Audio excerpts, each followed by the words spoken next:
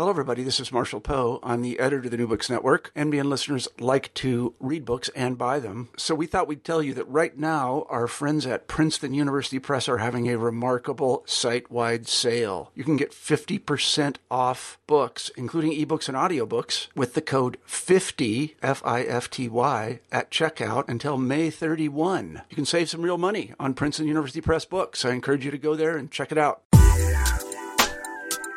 Hi, I'm Carla Nappi, and this is New Books in Science, Technology, and Society. Welcome, and thanks for joining us. I'm really excited about today, and I'm excited to share with you the interview that I just did with Eben Kirksey. Now, Eben just edited this fabulous book called The Multi-Species Salon.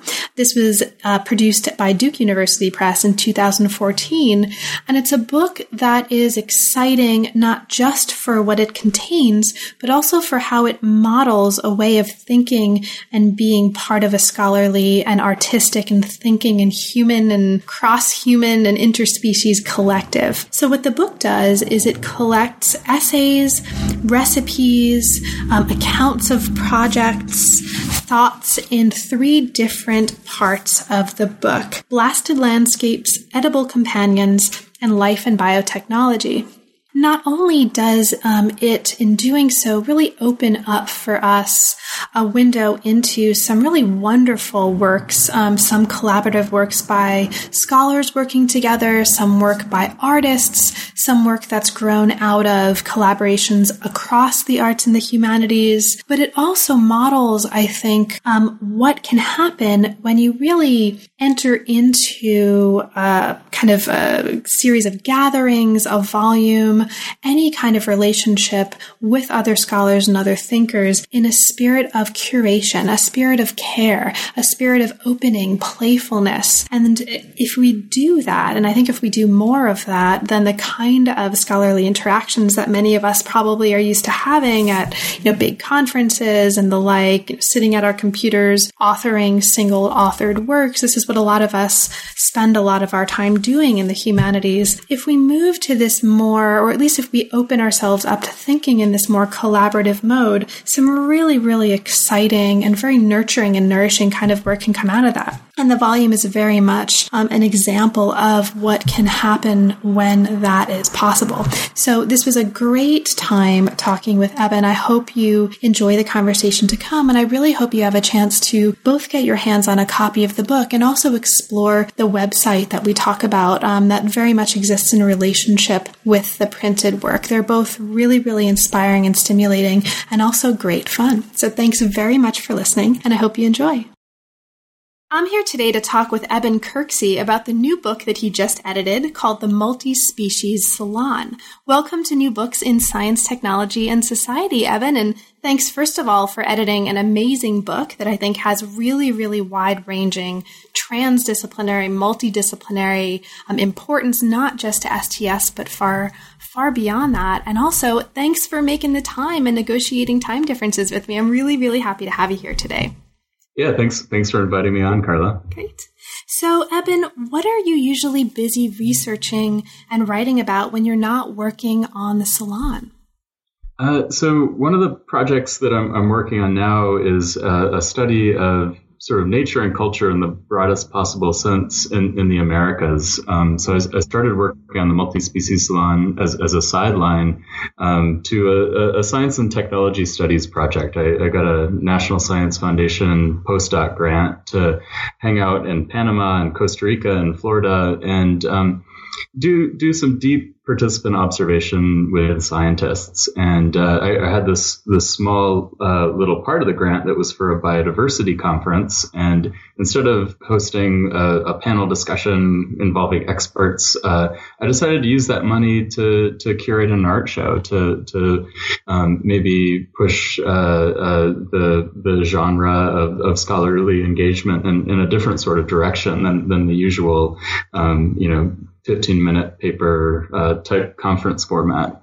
Mm-hmm. So I love that. And I think this is one of the things that we'll talk quite a lot about as we're talking about the book. I mean, I think there's been a lot of attention lately, even in the past week, I think, on the Chronicle website on the problems, right? And the things we take for granted about regular conference format. I mean, so many of us, I'm sure, have had these frustrating experiences. You go to conferences, there's these stand and deliver talks, everything's choreographed, someone's talking at you.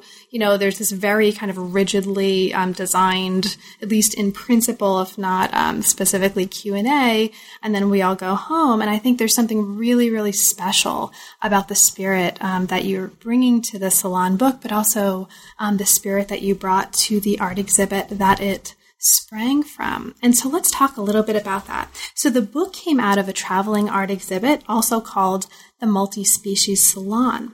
In this traveling exhibit, as you describe in the introduction, anthropologists, artists, and other scholars together explored 3 questions. And so I'll take these questions pretty much from the book. The first one, which beings flourish and which fail when natural and cultural worlds intermingle and collide? Second question, what happens when the bodies of organisms and even entire ecosystems are enlisted in the schemes of biotechnology and the dreams of biocapitalism? And third, in the aftermath of disasters, what are the possibilities of biocultural hope? So can you talk a little bit about this salon? Sort of how did you get involved in this salon, and how did you decide to make a book out of this collection of exhibits and pieces? So instead of issuing a call for paper, a CFP, we issued a different sort of call initially. We invited all sorts of people to bring living things into an art gallery. So we issued a CFO, a call for organisms, and we spread that call to, people who have bona fide credentials in art worlds, but then also people like school kids and anthropologists and other allied intellectuals. And what we were really trying to do is cultivate a space where we might have surprises emerge. So rather than, seek out artworks or use artists that had a didactic intent, like a clear message that they wanted to communicate, and, just using pretty pictures or installations to communicate a fixed idea, what we were trying to do is craft these objects that get people speaking and thinking differently about issues at hand, and also break down that relationship between object and subject, to engage with art as something that might look you in the eye, living creatures that sometimes, in the case in this show, sometimes were actually created by humans, genetically modified organisms that are dependent on us for care. What's the implications of bringing an organism like that into the gallery and calling it an art object?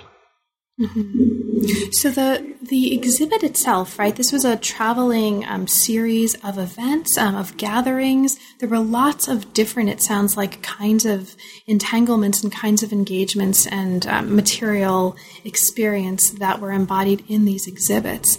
Can you talk a little bit about the process of moving from this ongoing series of exhibits and very, very different kinds of interactions to producing a book?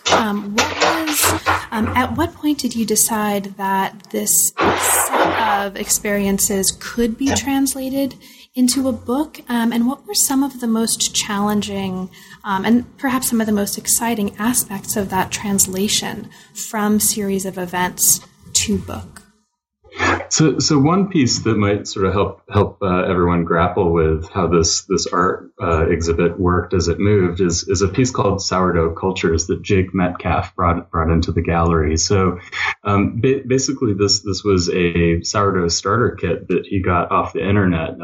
It's a culture that crossed the Oregon Trail with the expansion of white settler colonialism, and then in the 90s started propagating itself on the internet. So sourdough cultures are these multi-species assemblages. They pick up new spores, new organisms every time they move. And the art exhibit was very much like that. The salon morphed and mutated as it went into new spaces. We thought about the process of transitioning from a show where we were trying to cultivate these surprises, an open space where parasites and others might emerge. The transition from that very dynamic and open process into a stable book was something like a process of gleaning. So Rustin Hogness, a radio producer in California, has curated an amazing series of interviews about gleanings. So gleanings, in one sense, are the practices that happen after an agricultural harvest. Someone will go into a field and basically be given license to pick up the food that wasn't collected as part of the regular harvest. We thought about gleaning artifacts and detritus, ideas that were left over, things that were discarded in the salon, as a similar process to the editorial project. So this in part was a curatorial project. Curate means care, so caring for the artifacts and objects and living organisms that we brought into this space, but then caring for these fragments, these things that were left behind, and cooking up a coherent volume. So all the essays in the book either emerged out of an artwork that was exhibited in the show, or emerged from a presentation that someone gave. So we had Donna Haraway participating in a number of the events, open-ended discussions, Karen Barad, Anna Singh. So it was basically a gathering together, a collection of interesting ideas and artifacts that were left behind. Mm-hmm. Now, one of the things I really love about it is the book actually works really beautifully in concert with a companion website. Right, and I'll make sure that listeners have access to that website link in the write-up on the post that goes with this interview. But this is really, really brilliant because it allows the pieces that are collected in the volume to really take other shape and take other form in the explorations, visuals, cinematic, other sorts of explorations that go with each one of the pieces online. And it also, I think, really pushes us to challenge what we think of as the mode of engaging with a piece of scholarly work. It pushes us off the page and then brings us back onto the page in a way that I think is a really beautiful model for how web and print can interact to produce really innovative experiences for the reader and for the spectator experiencer. Were you from the beginning conceptualizing the website and the book as two integral parts of a single whole? And can you talk a little bit about that relationship between the website and the book and the way that you envision ideally them interacting for the experiencer or reader? So the website is still very much a living space. So we have a swarm of collaborators who are operating behind the scenes and ever open to new people joining that swarm. Part of what we're doing is assembling a living collection of keywords of multi-species studies. So people are taking words and concepts from the book and then creating these sort of virtual installations, a curated space where video, audio, and prose is coming together to give these ideas a second life of sorts. Originally, I conceptualized it as a more integrative website and book. I wanted to do sort of an ebook where you could have embedded video and this sorts of thing. But during the design process, I really realized that the ebook is where the web page was in 1995. I think the standards that are being worked out these days are not really well developed. So rather than try to integrate it all into one interface and in a standard that might get outdated in a year or two or five, we decided to have sort of these parallel places. And I think the flexibility that WordPress, which is the behind the scenes tools we're using to craft the website, it's not a very flashy way of designing a site, but it's sort of built to last. And what we're trying to do is make it a social space where people can interact with it on their own terms. Mm-hmm. I think it works really, really well. And maybe we'll talk a little bit later about your advice, perhaps, for other people who might want to think, again, with the page, but also think beyond the page as a way to create experience for readers. But before we get to that, let's talk a little bit more about what's going on early in the volume. Now, you've already talked about gleaning as one of the conceptual metaphors that really motivates, or at least that comes up early in the book, is something that motivates the way the book and the salon took shape. You also talk about the idea of poaching. Poaching as methodology. You talk about having issued a call for poachers rather than a call for papers.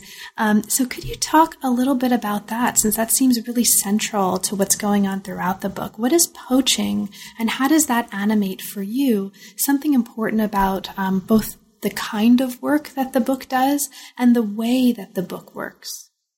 So this idea of poaching comes from Michel Desserteaux, who talks about reading as poaching. So in the practice of everyday life, he talks about the sort of game preserve of the elite literati, like philosophers and others, who sort of cordon off these discursive spaces and forbid others to trespass upon them.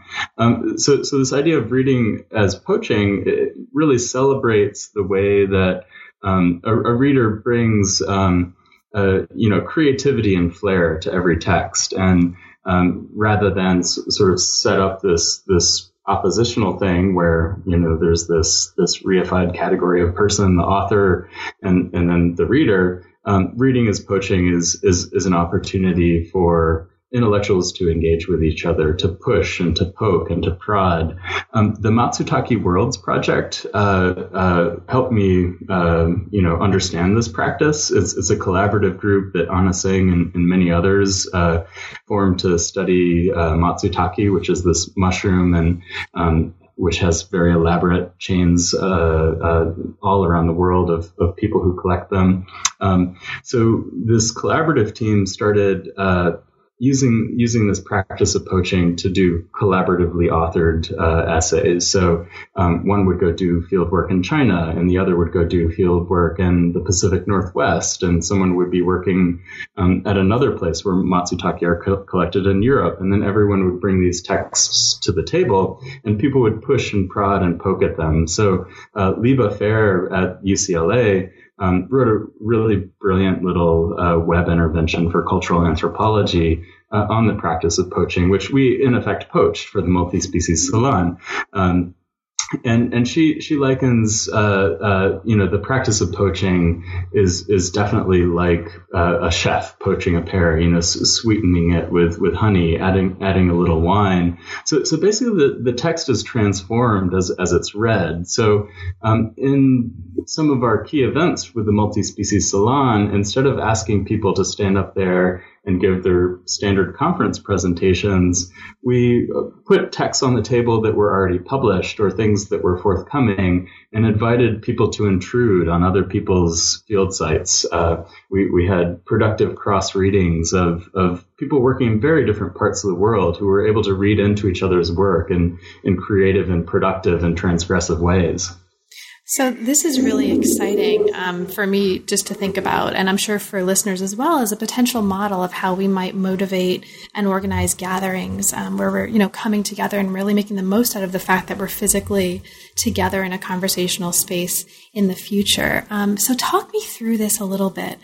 We're at one day, any day of this multi-species salon. You've sent out directions to the people who are participating and set up this kind of poaching situation. So talk us through this. Do you actually suggest, do you and the organizers suggest the texts for common poaching, or do you invite the participants to suggest those texts? And then once we're together in the same space, what is an example of what some of the most productive moments for you of this poaching look like?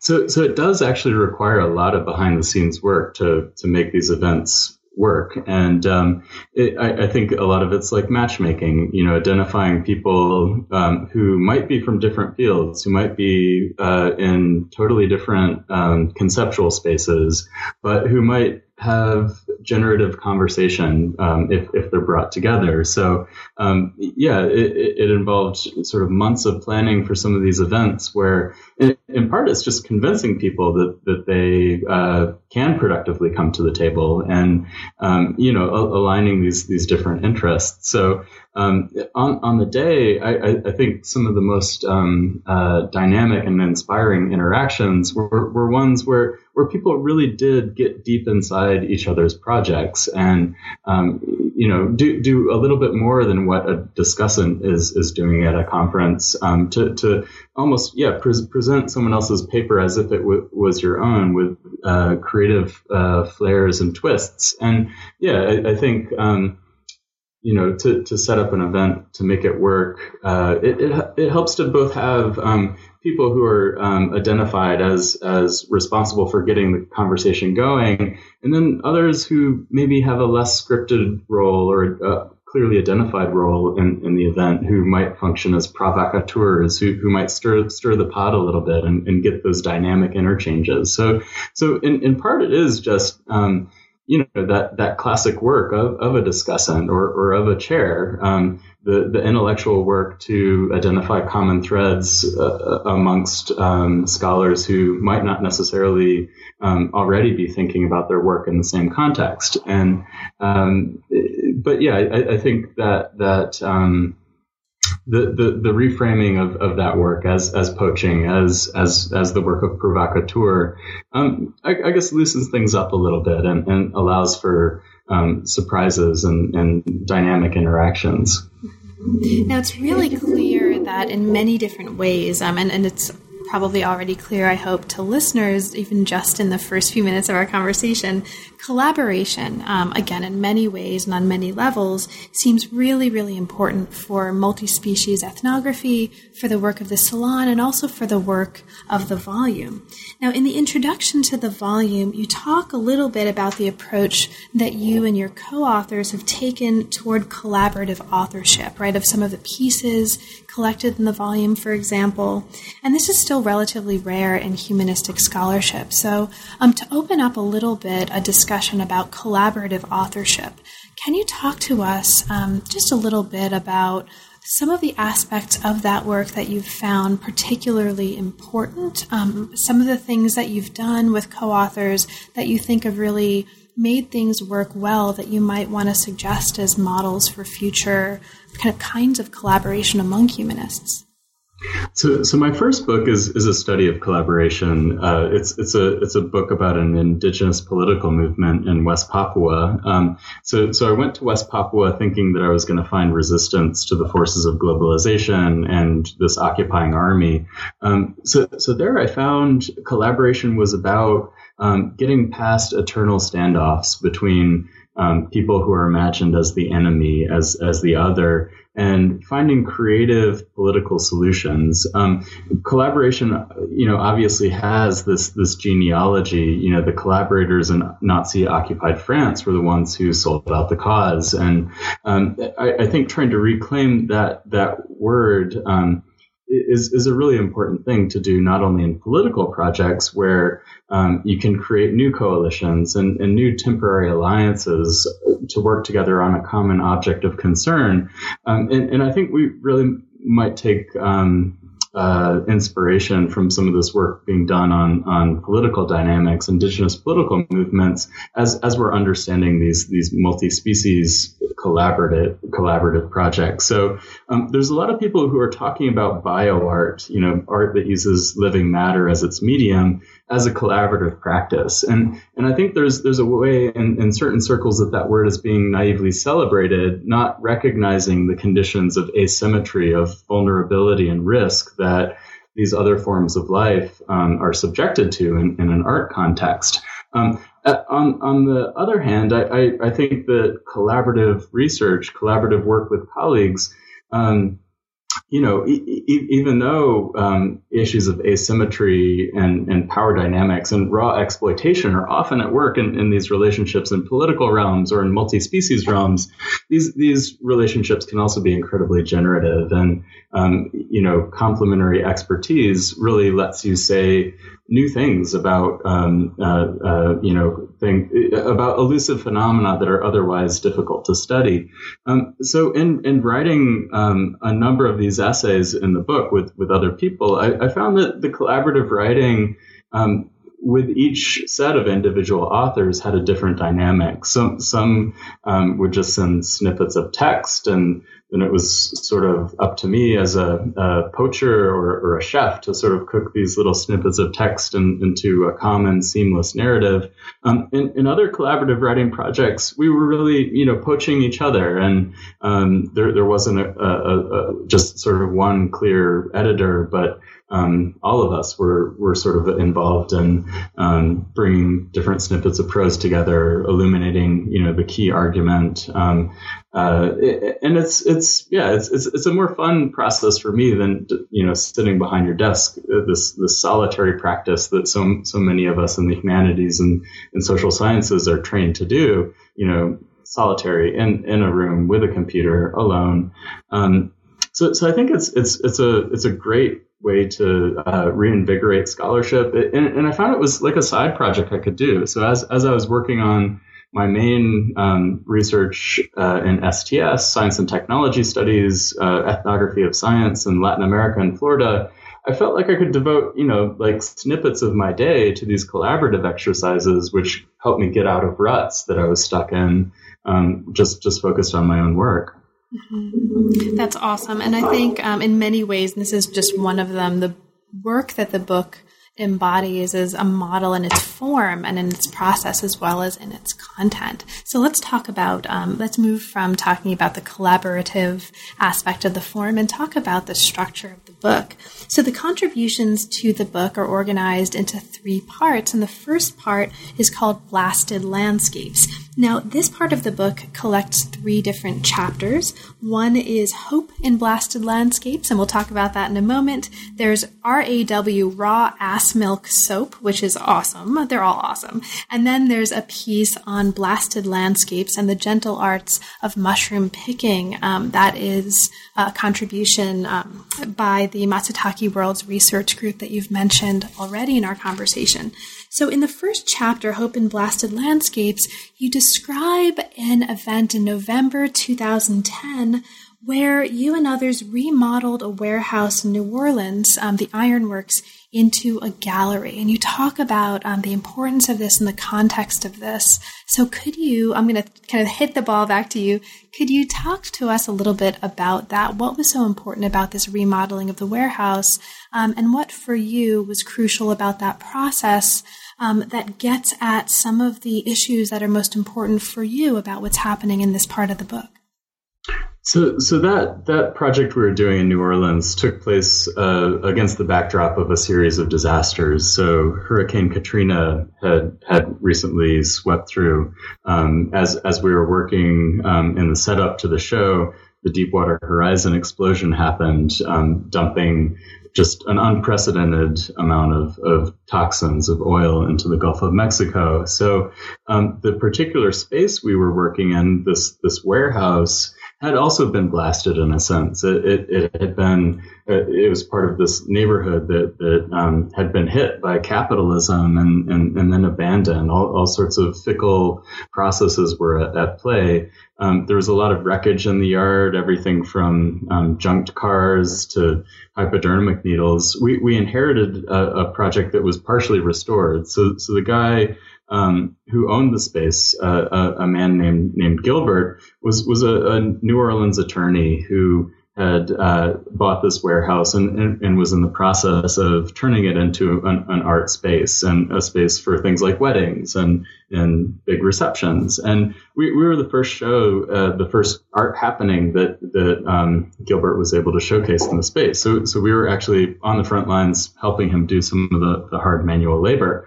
One of the critical insights that emerged from this space is sort of a question of hope for whom. I think in a lot of disaster zones after catastrophe, it's often an opportunity for long-standing powerful interest groups to implement their visions of possible futures. And very much this was happening in New Orleans while we were working. There was talk of redeveloping this neighborhood. A new tram line was going to be put through that part of town, which in effect would bring this process of gentrification into effect. At one point, during the setup for the show, the wife of a real estate magnate told us directly, sort of spinning our own words and putting it back to us, that you are all hope and blasted landscape. So, part of what we're trying to do is work against those sorts of trends and creatively play within these spaces contingently opened up by the intersection of capitalism, the privilege that comes with an academic position, the privilege that comes with being an artist in art worlds. One project in particular really worked against that sense of hope for the elite, hope for the bourgeoisie of New Orleans to revivify and recapitalize a space that had been abandoned. This was a project called The Pretty Dough Dairy by Nina Nichols and Amy Jenkins. And what they did was create a relational art project that wasn't bound to the gallery. They had some goats in their backyard. And first of all, they learned a really surprising fact about goat milk. A lot of poison ivy is in New Orleans and in blighted places, properties that have been designated by the city as basically being overgrown. So you start getting a lot of fines if the city designates your plot of land as blighted. And those fines were dispossessing people. People were losing their houses in this cycle of debt and foreclosure as these plants like poison ivy were moving in. So the surprising fact that they learned about goats and poison ivy was that if the goats eat this noxious weed, they'll make milk that serves as a prophylactic to the chemical toxins in the leaves. So they would use the goats to clear poison ivy from the backyards of their neighbors while making lattes that would protect people from poison ivy. So in effect, this art project was ecological in both sort of a human goat plant multi-species assemblage kind of way, but also embodied all sorts of ecological values in human social realms that were about not just gentrifying a neighborhood so that the elite could move back in, but about caring for the people and the landscapes and the organisms that are there to create sort of a biosocial community, a multi-species assemblage that embodied principles of economic justice and anti-racism. So Nina and Amy would take their goats around the St. Roche neighborhood of New Orleans where they lived, where the show took place, learning about the histories of particular plots of land, entering into dialogue with their neighbors, and learning how to help them work together with artists in the community to actualize concrete visions of hope. And one of the really striking things about this part of the book, and actually the next part of the book as well, is how much milk actually flows through. Like you just mentioned, the Pretty Dough Dairy. There's this really concrete way for the reader that the flowing oil, right, the spreading oil that begins this part of the book and this part of the chapter is kind of countermanded, or at least met in its flows with this flowing milk that kind of flows through many of the chapters, that's consistently reminding us of, or at least bringing out the importance of, the way that this particular liquid and this particular flow is really intimately connected with place, with particularities, and with care. And that's something that we also see in the ass milk soap chapter, right? Yeah, so when that proposal for raw ass milk soap in this multi-species salon emerged in my inbox, I initially deleted it. I thought that it was some kind of spam or porn, or I was just like freaked out. I didn't want to engage. But thankfully, one of my other curators, Amy Jenkins, opened that email up and found inside a really smart, compelling experiment in multi-species storytelling that plays with the idea that words often harm the ones we love, especially when the ones we love are non-human animals. So Karen Bolander, the author and artist who works with raw ass milk soap, talks about logos as something that gets in the way. Language is an impediment to telling stories in multi-species worlds for Karen. So she talks about the antibodies that are in milk as these material semiotic elements that tell multi-species stories. So she went on this long journey with an American spotted ass named Alias, and all along the way, Alias was eating things, eating grass, tasting microbes. They're walking through the blasted landscapes of the American South, stopping at places like Oak Ridge, where they built the atomic bomb, walking along highways where strip malls have blasted those landscapes. And at the end, Alias gave birth to another ass called Passenger. Karen didn't realize that Alias was pregnant when she started the journey. And what you learn if you're into animal husbandry, sort of like a basic thing about a pregnant mammal, is that you don't want to expose it to a whole range of places. You want a mother that's about to give birth to be in one place, to develop antibodies to the things around it so that those antibodies can be secreted into the milk for the newborn. But what Karen had created was a multi-species story of this journey about entanglements with all these different places. A very nomadic story of wandering through the South, and she talks about the first milk, the colostrum, as this sort of supercharged witch's brew. Her project sometimes explodes when you want to make soap out of milk, whether it's ass milk or cow milk or even human milk. You add lye to it, and if you don't get the timing and the proportions of the lye right, it explodes and it results in this huge mess. So I think that sort of unstable property of the thing itself speaks to the power of the project, and I think it's a really compelling way to think about alternate modes of storytelling that are working to get beyond the limits of language. Right. And you've just mentioned the phrase or talked a little bit about the importance of entangled places, right? The sort of places and entanglement. And this is also something that is really very much at the heart of the next chapter. Since you've already mentioned it, right? You've talked a little bit about this Matsutake Worlds research group, and this seems to be so important as a kind of touchstone for many of the pieces and much of the work that's happening in the volume.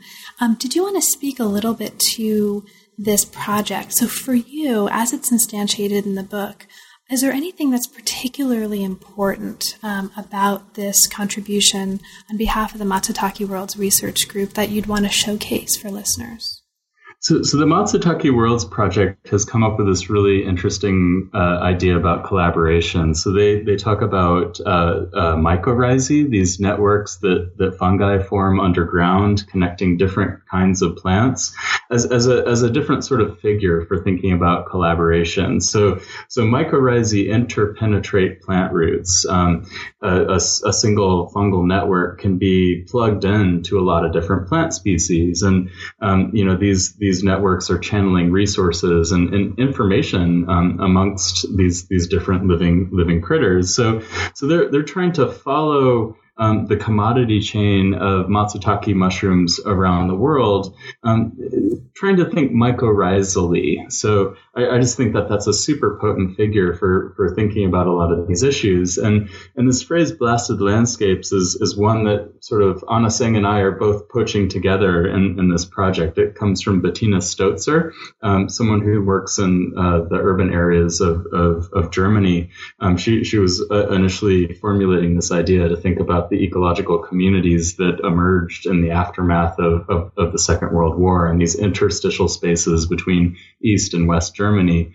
So I think, together with this mycorrhizal project, I think the Matsutake Worlds group offers a really poignant set of figures and metaphors for grappling with multi-species worlds that don't necessarily concern fungi, but that also sort of destabilize dominant ways of talking about like animal studies, or now we have critical plant studies. I think the fungal worlds are a really interesting liminal figure that disrupts emerging institutionalized ways of thinking about multi-species worlds. Yeah, and for listeners who are particularly interested in this, there's this sentence that in this chapter 3, that recurs, that's really a touchstone, I think, for a lot of the work in this part of the book. Ruins are now our gardens. And the piece also touches on locality in a very different way than what many of us may be used to in our experience with attentiveness to place and locality. I mean, this piece really takes us into Yunnan and Oregon and Finland and Japan. So for listeners who are especially interested in these kinds of dynamics, chapter 3. But this is a book that's actually filled with lots more contributions that take us into the other two parts of the book. So let's get there, even if it's just for a little while. Part 2 takes us into what's called edible companions. And here we see much more attention given to some of the themes that came up in different ways in the first part of the book, milk, for example, and the importance of eating things. So this is a part of the book that includes an interlude, 4 recipes, and a chapter, and it takes us into microbiopolitics. It takes us into human milk cheese. There are wonderful needs, reseeds, wool sculptures here. There's acorn mush. There are dandelions that are fed blood. There's all kinds of wonderful stuff happening in this part of the book. So for you, as editor of the volume, are there any particular pieces here that you feel are especially moving or powerful in doing the kind of work that for you is particularly important in this part of the book? So the edible companion section is about thinking with critters that are good to live with and also eat. And one of the pieces, the human cheese project, is about maybe denaturing multi-species relations that we take for granted. So a lot of us are drinking milk every day, eating cheese, but don't necessarily think about the conditions of exploitation that the other mammalian bodies are in, so that we might enjoy their milk. What sort of diseases do cows have? What sort of antibiotics do they have? What sort of living conditions do they have? When we're talking about human mothers giving milk to a cheese project, everyone wants to talk about those issues, right? So, I hosted a number of tasting events where people brought very different reactions. A lot of the artworks in this collection play with the grotesque. Definitely raw ass milk soap plays, at least in the title, with this idea of the grotesque. And a lot of people, some who are never breastfed, some who, there's also sort of a fetish community, it turns out, of men who buy milk online. So this project of human cheese really tried to expose how biopolitics is functioning, how circuits of matter and meaning are working in the industrialized world, and offer an unconventional way, a strange proposal for rearticulating them that really gets people speaking and thinking differently. And throughout this section, the edible companion section, we're playing with the genre of recipe to think, not just about describing things as they are, but inviting people to sort of take these sections of the book and try to do them themselves. So there's very clear instructions on how to make acorn mush. If you follow them and sort of follow the squirrels in your local communities, at least in North America, you can figure out which are the good acorns to harvest. You want to get there like in the early days of autumn so that you can get the good ones ahead of the squirrels. And it's a time-consuming process, but a process that invites all sorts of reflections, reflections on genocide, reflections on surviving white settler colonialism, but also about, looking towards the future and imagining ways of creating biosocial communities that invite others into the community and keep them in the world.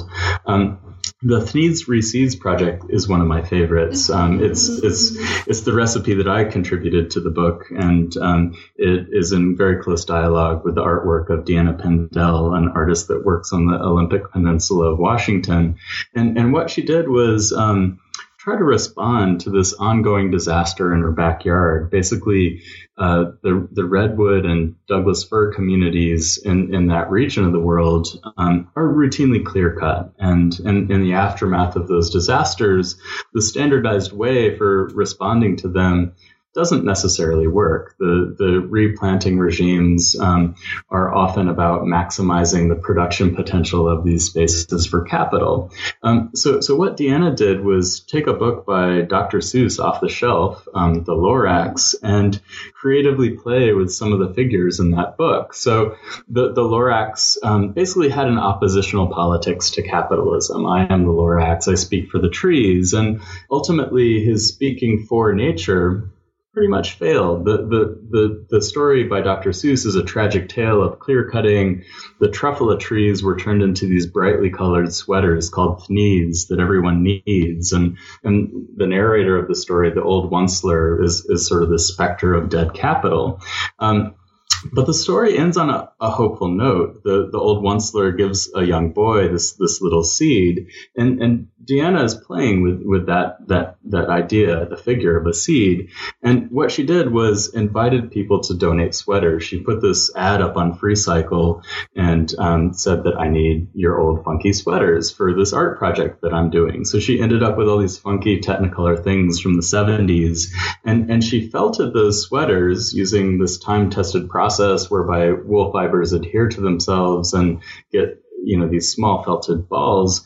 And she created habitat for one species in particular, silvery Bryum argentinium, a moss that she describes as a first responder. You can find this moss on roof tiles of Quito, Ecuador, or on the tarmacs of airports like John F. Kennedy here in New York City.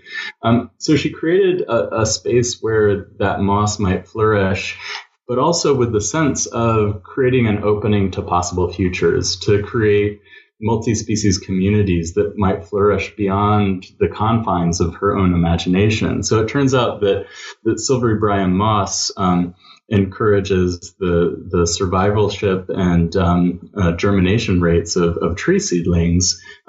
She also thought that these little balls she created might serve as habitat for voles and rats and other small animals.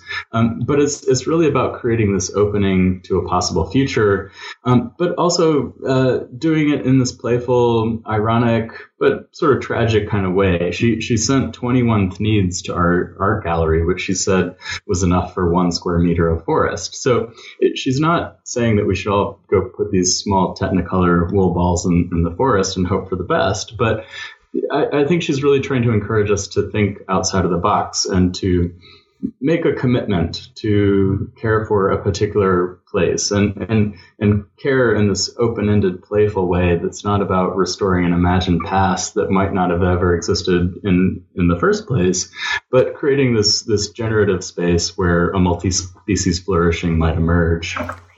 Now, the spirit of play and playful intervention specifically are very much at the heart of the first chapter in the third part of the book. So the third part of the book is entitled Life and Biotechnology, and it includes some really powerful and really moving chapters that get at the heart of these intersecting issues of life and biotech. So in chapter 5, which is a chapter that you co-wrote, we have these figures of kind of playful intervention, like I mentioned, these sorts of trickster figures coming up in the context of this work. So you introduce us to the Reverend of Nanobioinfo Cogno. You introduce us to Adam Zaretsky, who's a kind of trickster figure in this context as well. Can you talk a little bit about what's happening in this part of the book in terms of what you feel are some of the most important issues that come out in light of this work? For me, one of the most important theorists of play is Gregory Bateson, who talked about the meta message that signals this is play, sort of a framing statement that's often not clearly articulated like in humans with words, but maybe it's a raise of the eyebrow or a slight smile. So Bateson talks about play amongst wolves and the difference between a nip and a bite. So what's the difference between a playful nip and a bite? And it's all about framing for Bateson. And I think in these multi-species encounters, in particular the one we describe in this chapter with Kathy High and the rats that she purchased, it's often difficult to know how to communicate that meta message. This is play.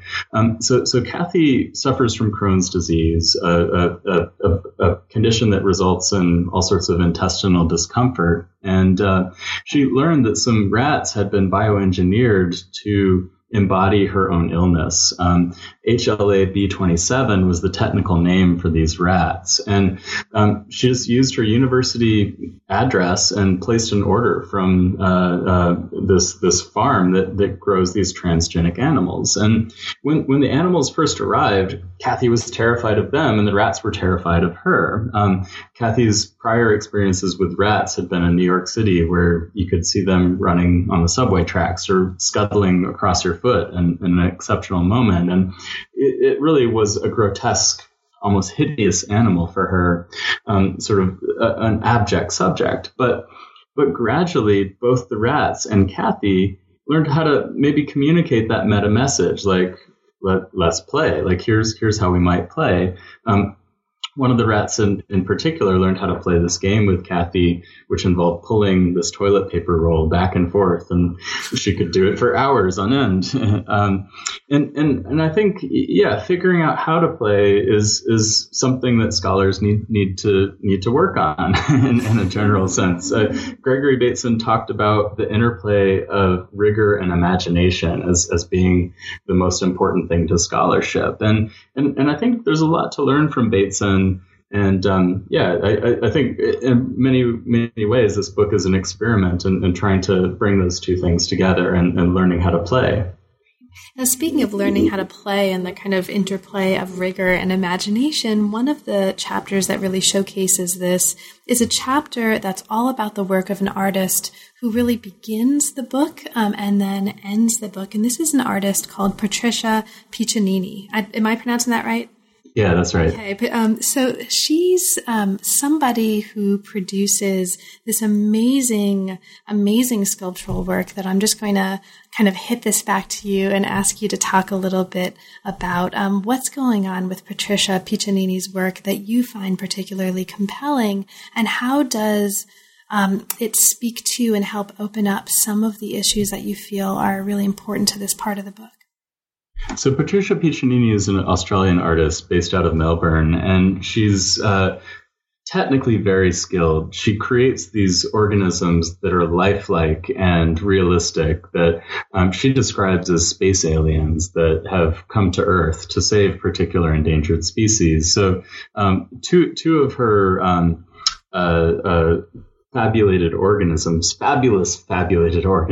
that appear in the book are the bodyguard and the surrogate. So if you open up the book and look at page one, the frontispiece, you'll see this creature with big jaws staring back at you. That was the poster child for the first multi-species salon, and it's an image that is challenging. It is frightening, and I often give a lecture to undergraduates and ask them to try to identify this species, and many of them try. They think it looks like a kind of primate.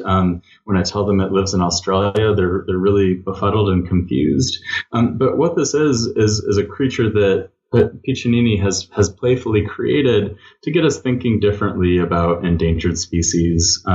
So the bodyguard is for a little bird called the helmeted honeyeater, or hee-ho. And this bird lives near Melbourne and basically is severely endangered because of, habitat loss, the typical story of development and pesticides and introduced species that have become predators, things like cats.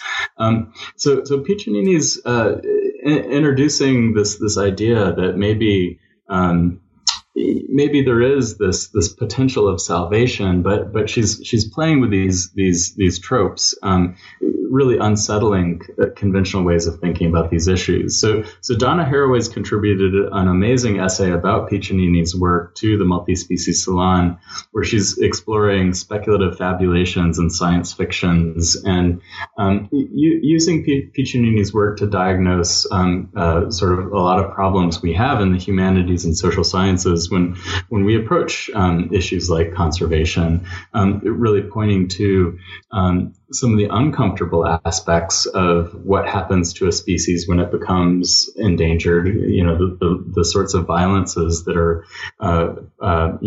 put into play on individual animals in the name of saving a species, but also sort of opening it up to think about ways of flourishing in situations that have these long legacies of colonialism, capitalism.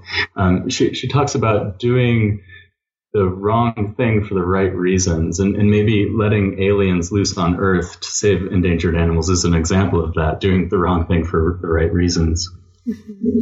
Thank you so much.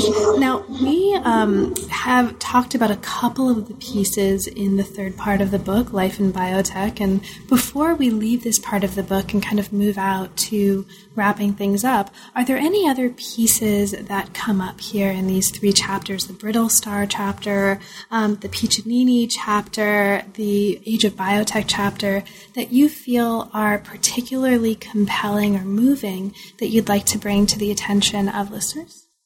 Yeah, I think Karen Barad's piece on the Brittle Star is a really excellent distillation of some of her ideas about intra-action. So the Brittle Star doesn't have eyes; it is an eye. So the whole exoskeleton of this animal can sense light and dark, and she talks about the ways that this animal is intraactively engaging with the world. So interaction for Barad is different from interaction. So if you picture 2 billiard balls bouncing off of each other, they might change the direction that they're traveling in, but they don't really, their essence or their mode of being in the world isn't torqued.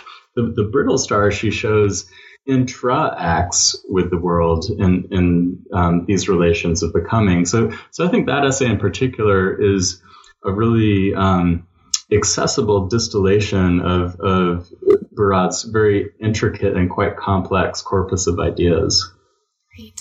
Thank you so much, Evan. Now, before we kind of come to our conclusion and wrap things up, just to move outward from the book for a moment and to reflect back on the series of gatherings from which the book emerged, for other listeners who may be listening to this and may go to the website and the book and explore and may want to enact or curate kinds of gatherings that similarly move us away from the traditional stand and deliver conference to a more poaching-oriented, a more collaborative model of interaction among colleagues coming from very different fields and kinds of work.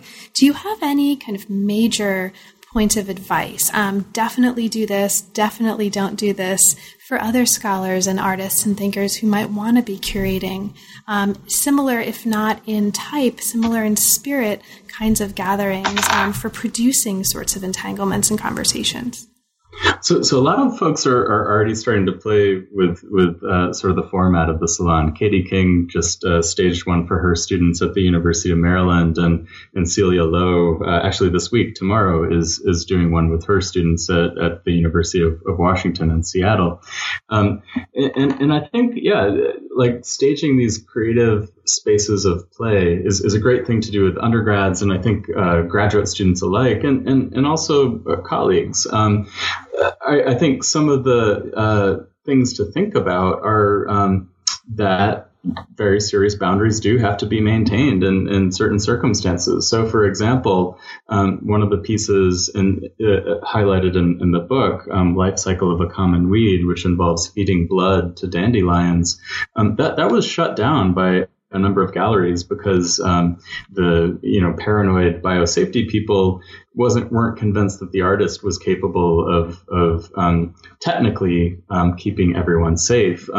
In this particular case, Caitlin Bergeron, the artist, was very technically capable, and it was sort of misplaced paranoia. So Caitlin had gotten a certificate in phlebotomy. She'd learned how to take the blood of other people and herself and do so in a very sterile, safe way. So what motivates Caitlin's project is this recognition that her own blood, she got contaminated with hepatitis C as a young girl. She got a blood transfusion with infected blood. So her own blood, which would be harmful to other humans, is nutritious to plants because it has nitrogen. I would only do that intervention if you have a certificate in phlebotomy. Don't do that at home unless you are willing to seriously commit to that sort of technical expertise. And then I think the other thing is like caring for living matter, living organisms, whether they be plants or fruit flies or rats, takes a very serious commitment. We've done some art interventions with xenopus frogs that live to be 30 years old. So if you're planning to work with animals, to do playful interventions with fruit flies or whatever, you have to seriously think about the issues at stake. It is possible to do experimental interventions with art, even in your own home, that attend to the needs of the animal, to what it needs to flourish. But it's not something to take on lightly. So I guess in doing these things well, it takes a lot of technical know-how, serious preparation. But if you do that and sort of choose which playful interventions to stage carefully, I think these sorts of playful interventions can be very productive and generative. And one of the things I really like too about the spirit and the practice of these gatherings that you're modeling for us here and that you've kind of concretized here in the volume is it really reminds us that care for other beings, I think, extends to care for each other as people, which isn't often something that we keep in mind right at the front of our minds when we're organizing academic events and engaging with each other as academics. I think there's something really to be said for moving to a kind of sphere where we can think of our interactions with each other as well as interactions of care. And that might also help open up certain kinds of possibilities for us as artists and scholars and thinkers and as a community. Exactly. Yeah. And I think I'd go back to that word curate again, which at its Latin root means to care. So thinking about scholarly practice as a curatorial practice, I think can be very generative. So, Evan, there's a lot in the book that we didn't have a chance to get to, even though we touched on, I think, a lot of what are among the most exciting of many, many exciting parts of the book. Is there anything in particular that we didn't have a chance to talk about, but that you'd like to mention for listeners? Let's see. I think, just make some of the recipes. I think that's my main advice in becoming a real poacher with this book is to actually try to make some of the recipes. They're not that hard. You can get human milk on the internet. There's an online marketplace for human milk, onlythebreast.com. Acorns are very easily obtainable. Pinion nuts you can find if you live in the American Southwest. So I think just as a provocation to readers, don't just read, make. Cool. So now that the book is out, and congratulations on what I hope is obvious is a really exciting volume. What's next for you? What are you currently working on that's inspiring you? So the project that I was working on in parallel to this is also coming to fruition. It's a new book called Emergent Ecologies, and it's coming out in November with Duke University Press. Ken Wissaker, my editor at Duke, has worked with me on 3 projects now, and I love him to death, and I love the press. So maybe I'll just say a little bit. Do I have time to say a little bit about Emergent Ecologies? Of course.